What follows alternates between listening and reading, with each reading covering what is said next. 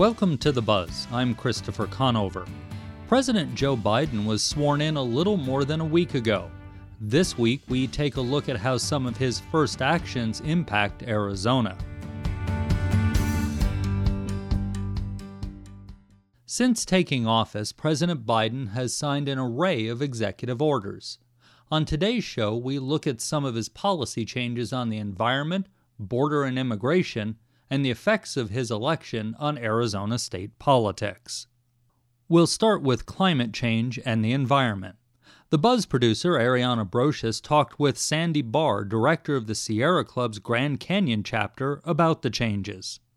On his first day in office, President Joe Biden issued several executive orders that have bearing on the environment. One of those was a temporary stop to the border wall construction. So that executive order specifically, what's the impact of that on Arizona? Arizona has a long border with Mexico, and we also, unfortunately, have experienced a lot of harm from the border wall that the Trump administration foisted upon us and on our neighbors to the south. And this executive order basically says that they can't just keep using those dollars they diverted from the military to continue to promote the destruction along the border. And that's really what it is. We talk about a border wall, but it's massive destruction of sacred areas, destruction of lands that are critical to indigenous people, and really just harming communities, those frontline communities along the border. So it's a good start, but we also need to move forward with taking some border wall down. What do you make of some of Biden's other first actions, like rejoining the Paris Climate Agreement? That, again, is a great first start. I think the Trump administration sent a very bad message to the world community when he withdrew us from the Paris Climate Accords, basically saying we weren't going to make it a priority and we weren't going to do our part on climate change. And historically, and I mean historically cumulative carbon emissions, we've put more into the atmosphere than any other country. And so we have a huge responsibility. And, there's no time to waste. We know we need to act now. So I think sending the message to the rest of the countries that are part of the Paris Climate Accords that we're in and we're committed to doing something is very important. Now, that has to be followed up with actions, right? I know that there are additional executive orders that President Biden has issued and will be issuing. He's issued one about science and about climate resiliency and the importance of looking at and addressing impacts to low-income communities and communities of color that are disproportionately affected by climate change. So, yes, we're in with Paris, but now let's get to work on both addressing resiliency, because we are feeling the impacts, and with making sure that we're investing in ways to reduce emissions, with good jobs associated with them, and also really looking at the impacts of communities that have suffered the most and will continue to do so without action. I want to ask how you think some of his first moves would impact the climate or environment sector here in Arizona specifically.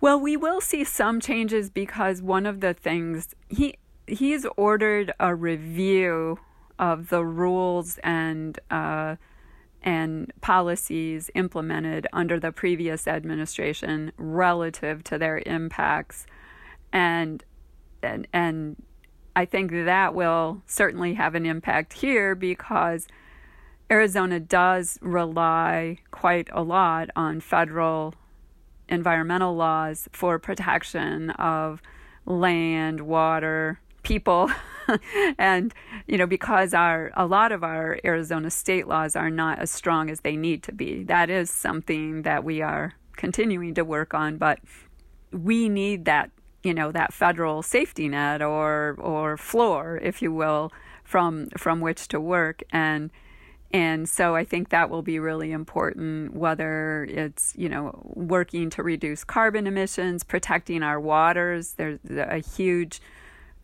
measure that went into effect under the Trump administration that leaves most of Arizona's waters unprotected by the Clean Water Act.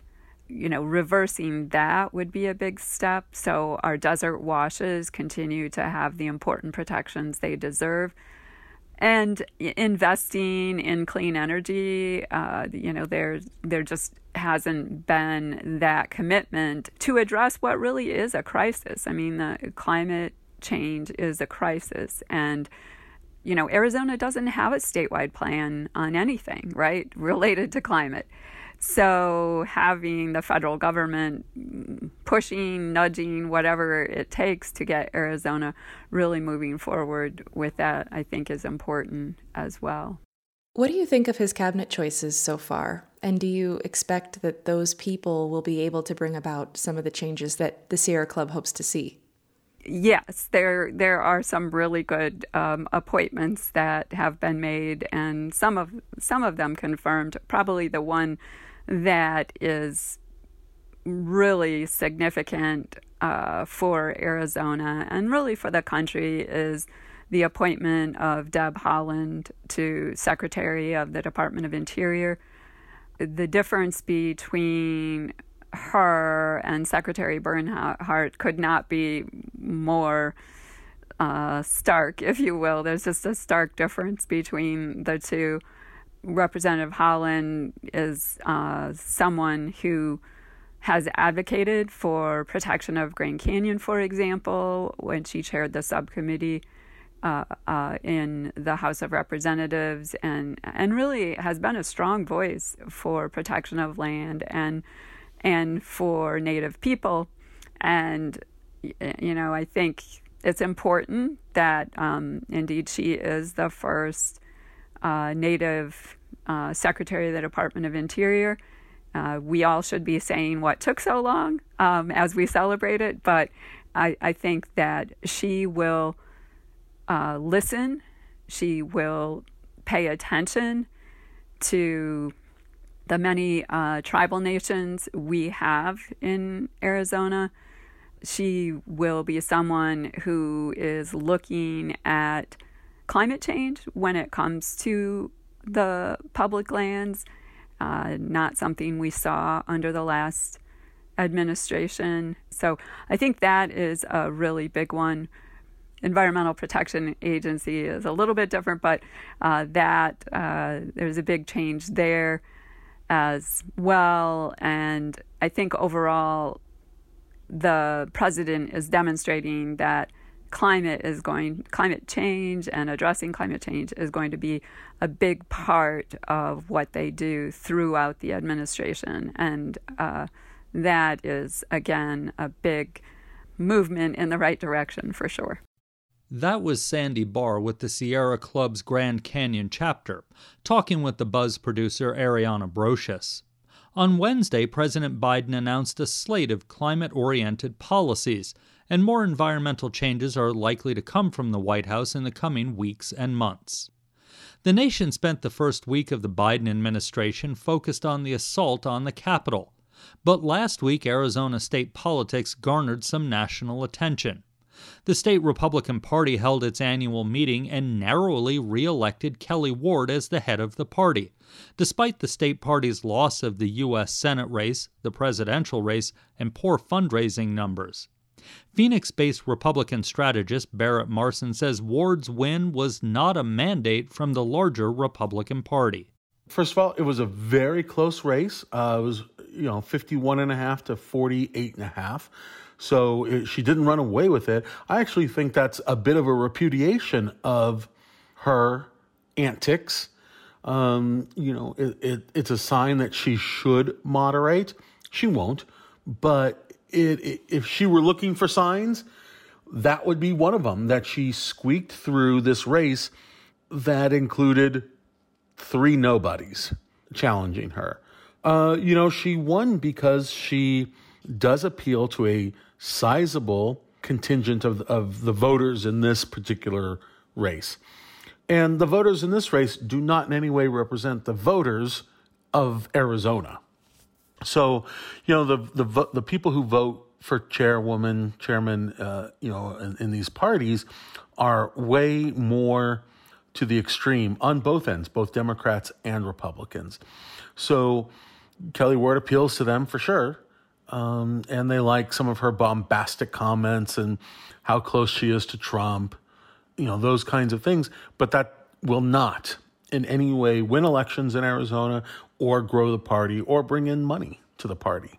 The party this past weekend also censured 3 people, all well-known Republicans. Let's start with 2 of them, Cindy McCain and Jeff Flake.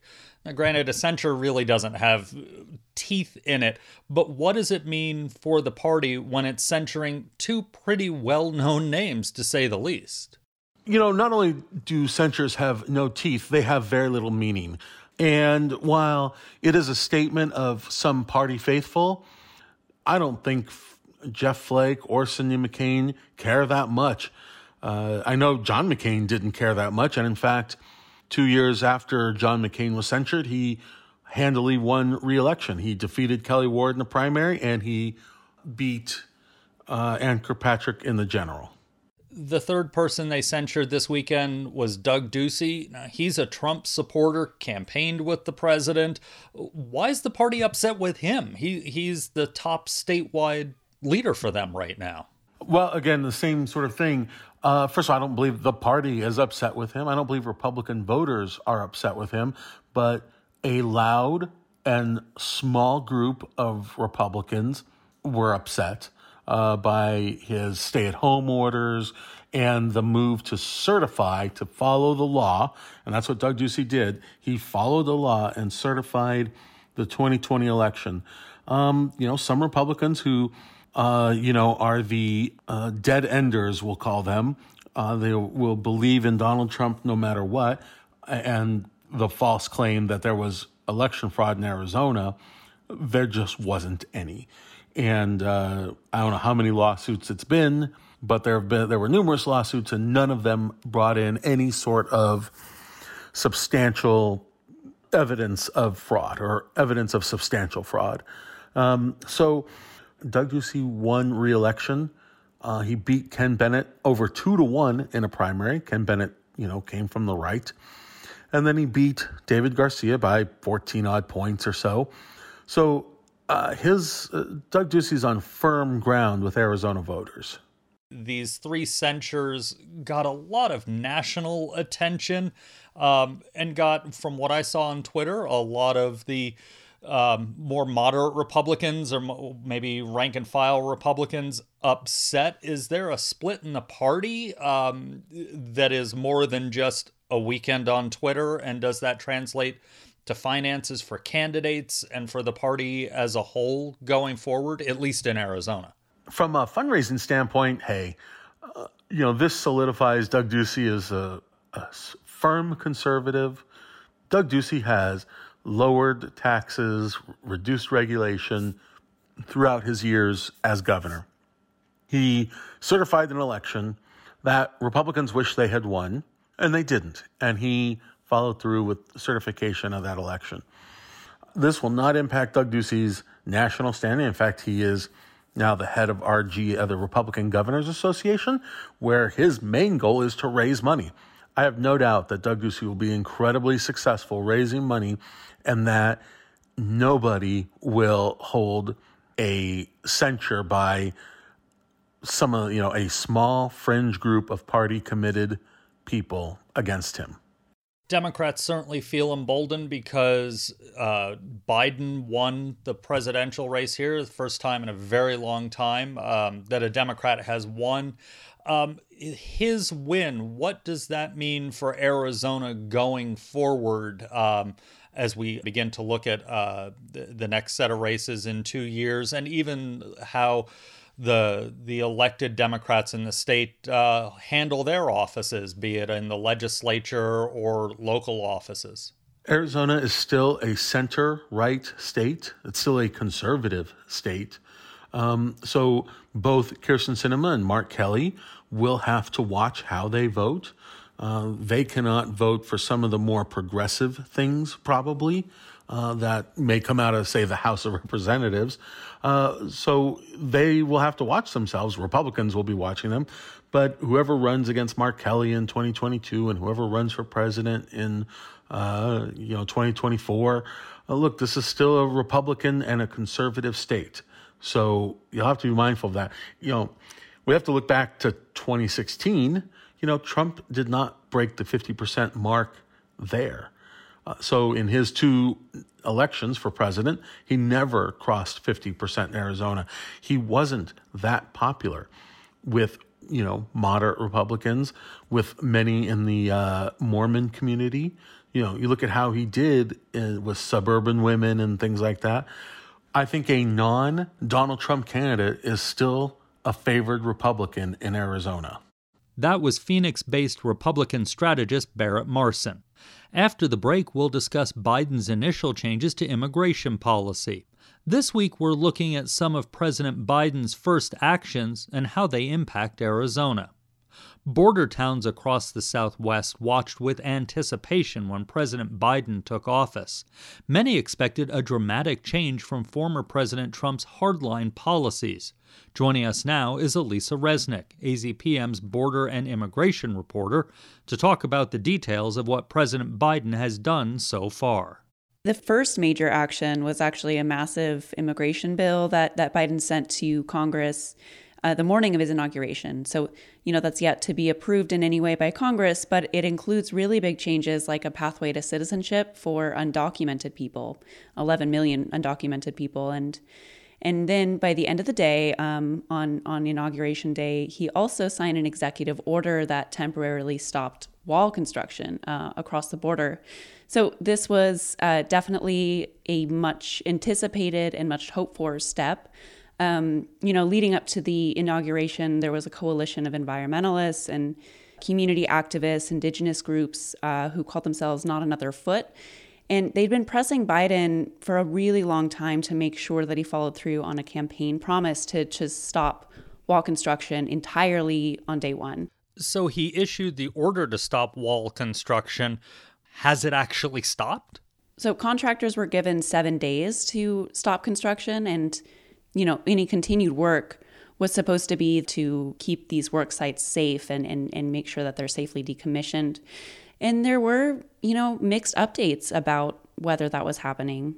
I spoke with activists in Arizona who reported seeing construction stop almost immediately in some areas, like the Patagonia Mountains south of Tucson.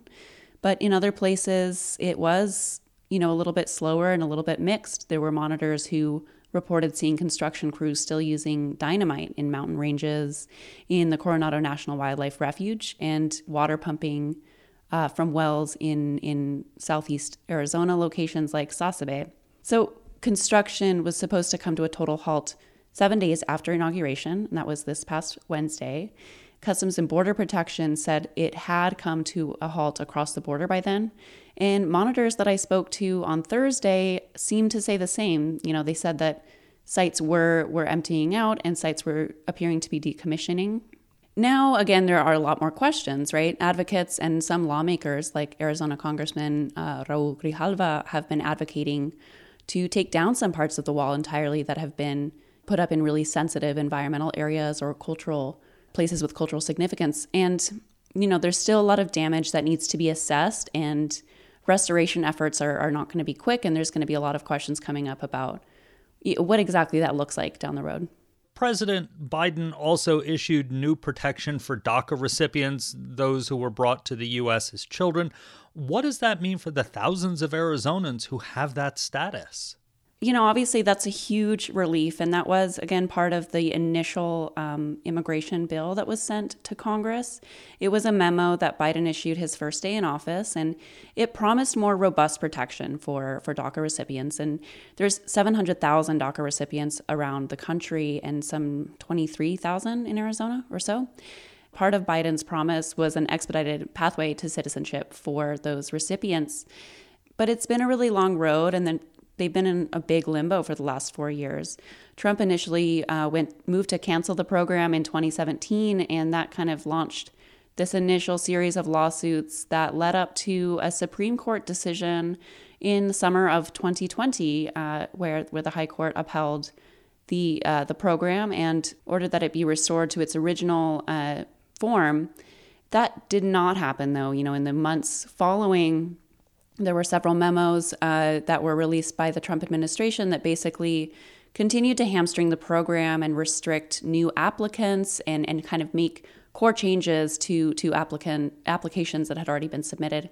So, it's a big relief, but there's so many questions that are still out there for DACA recipients. And I think, they feel like they're breathing a sigh of relief, but it's not quite over yet.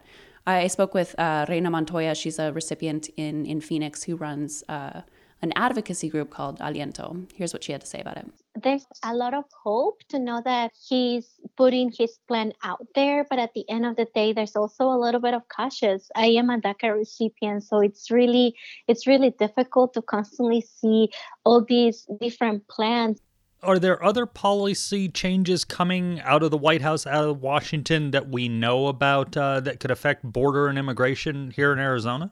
Yeah, one of the more recent orders from the Biden administration was a 100-day moratorium on almost all deportations.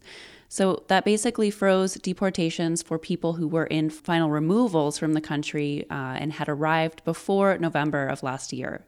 So basically, that was to sort of reassess enforcement efforts and enforcement priorities under the new administration. And that was supposed to take effect last Friday. But then the Attorney General of Texas lodged a lawsuit against it. And this week, a federal judge in Texas, in response to that suit, put a 14-day restraining order on the moratorium. And that's kind of where we are now. Right after that happened, Arizona's Attorney General, Mark Brnovich, wrote a letter of his own to DHS, basically saying that the moratorium was in violation of an agreement called the Sanctuary for Americans First Enactment Agreement, or SAFE.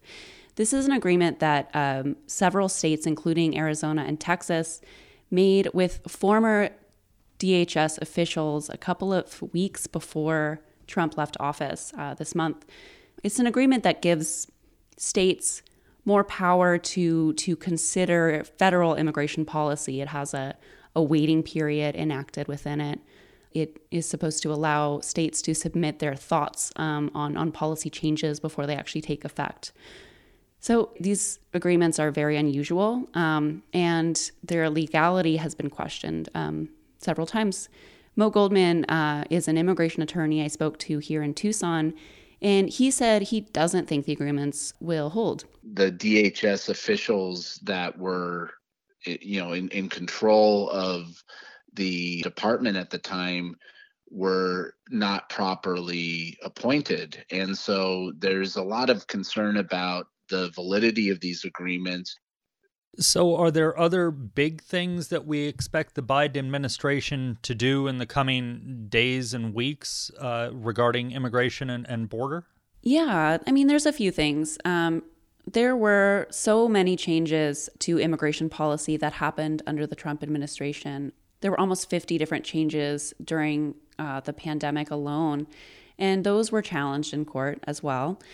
One of the big ones that people have been talking a lot about is a pandemic-era protocol at the border called Title 42.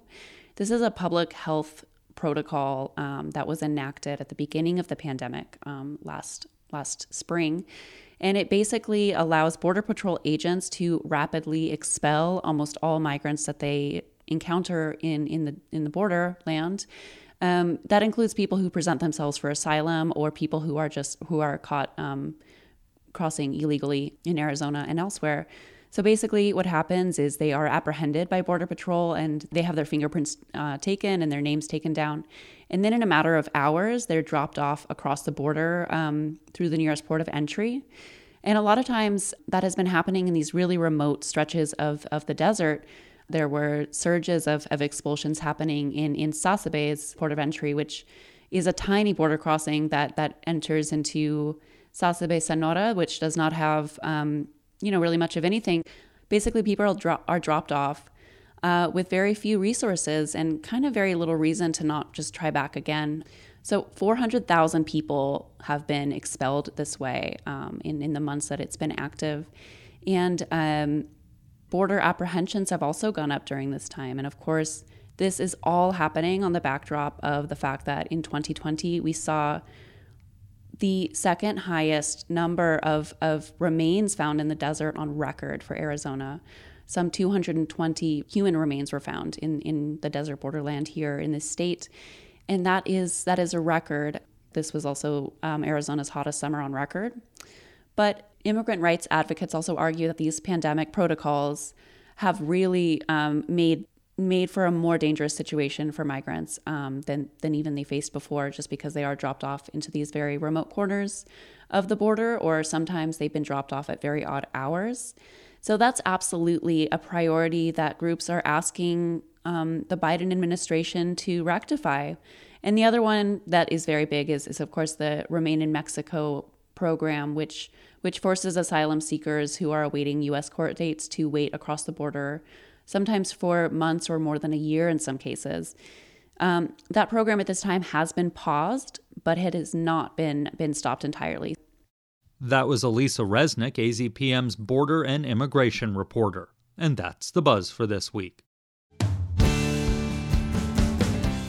You can find all our episodes online at azpm.org and subscribe to our show wherever you get your podcasts. Just search for The Buzz Arizona. We're also on the NPR One app. Ariana Brocious is the show's producer and editor. Vanessa Ontiveros is our production assistant. Jim Blackwood is our production engineer, and Duncan Moon is the interim news director. Our music is by Enter the Haggis. I'm Christopher Conover. Thanks for listening.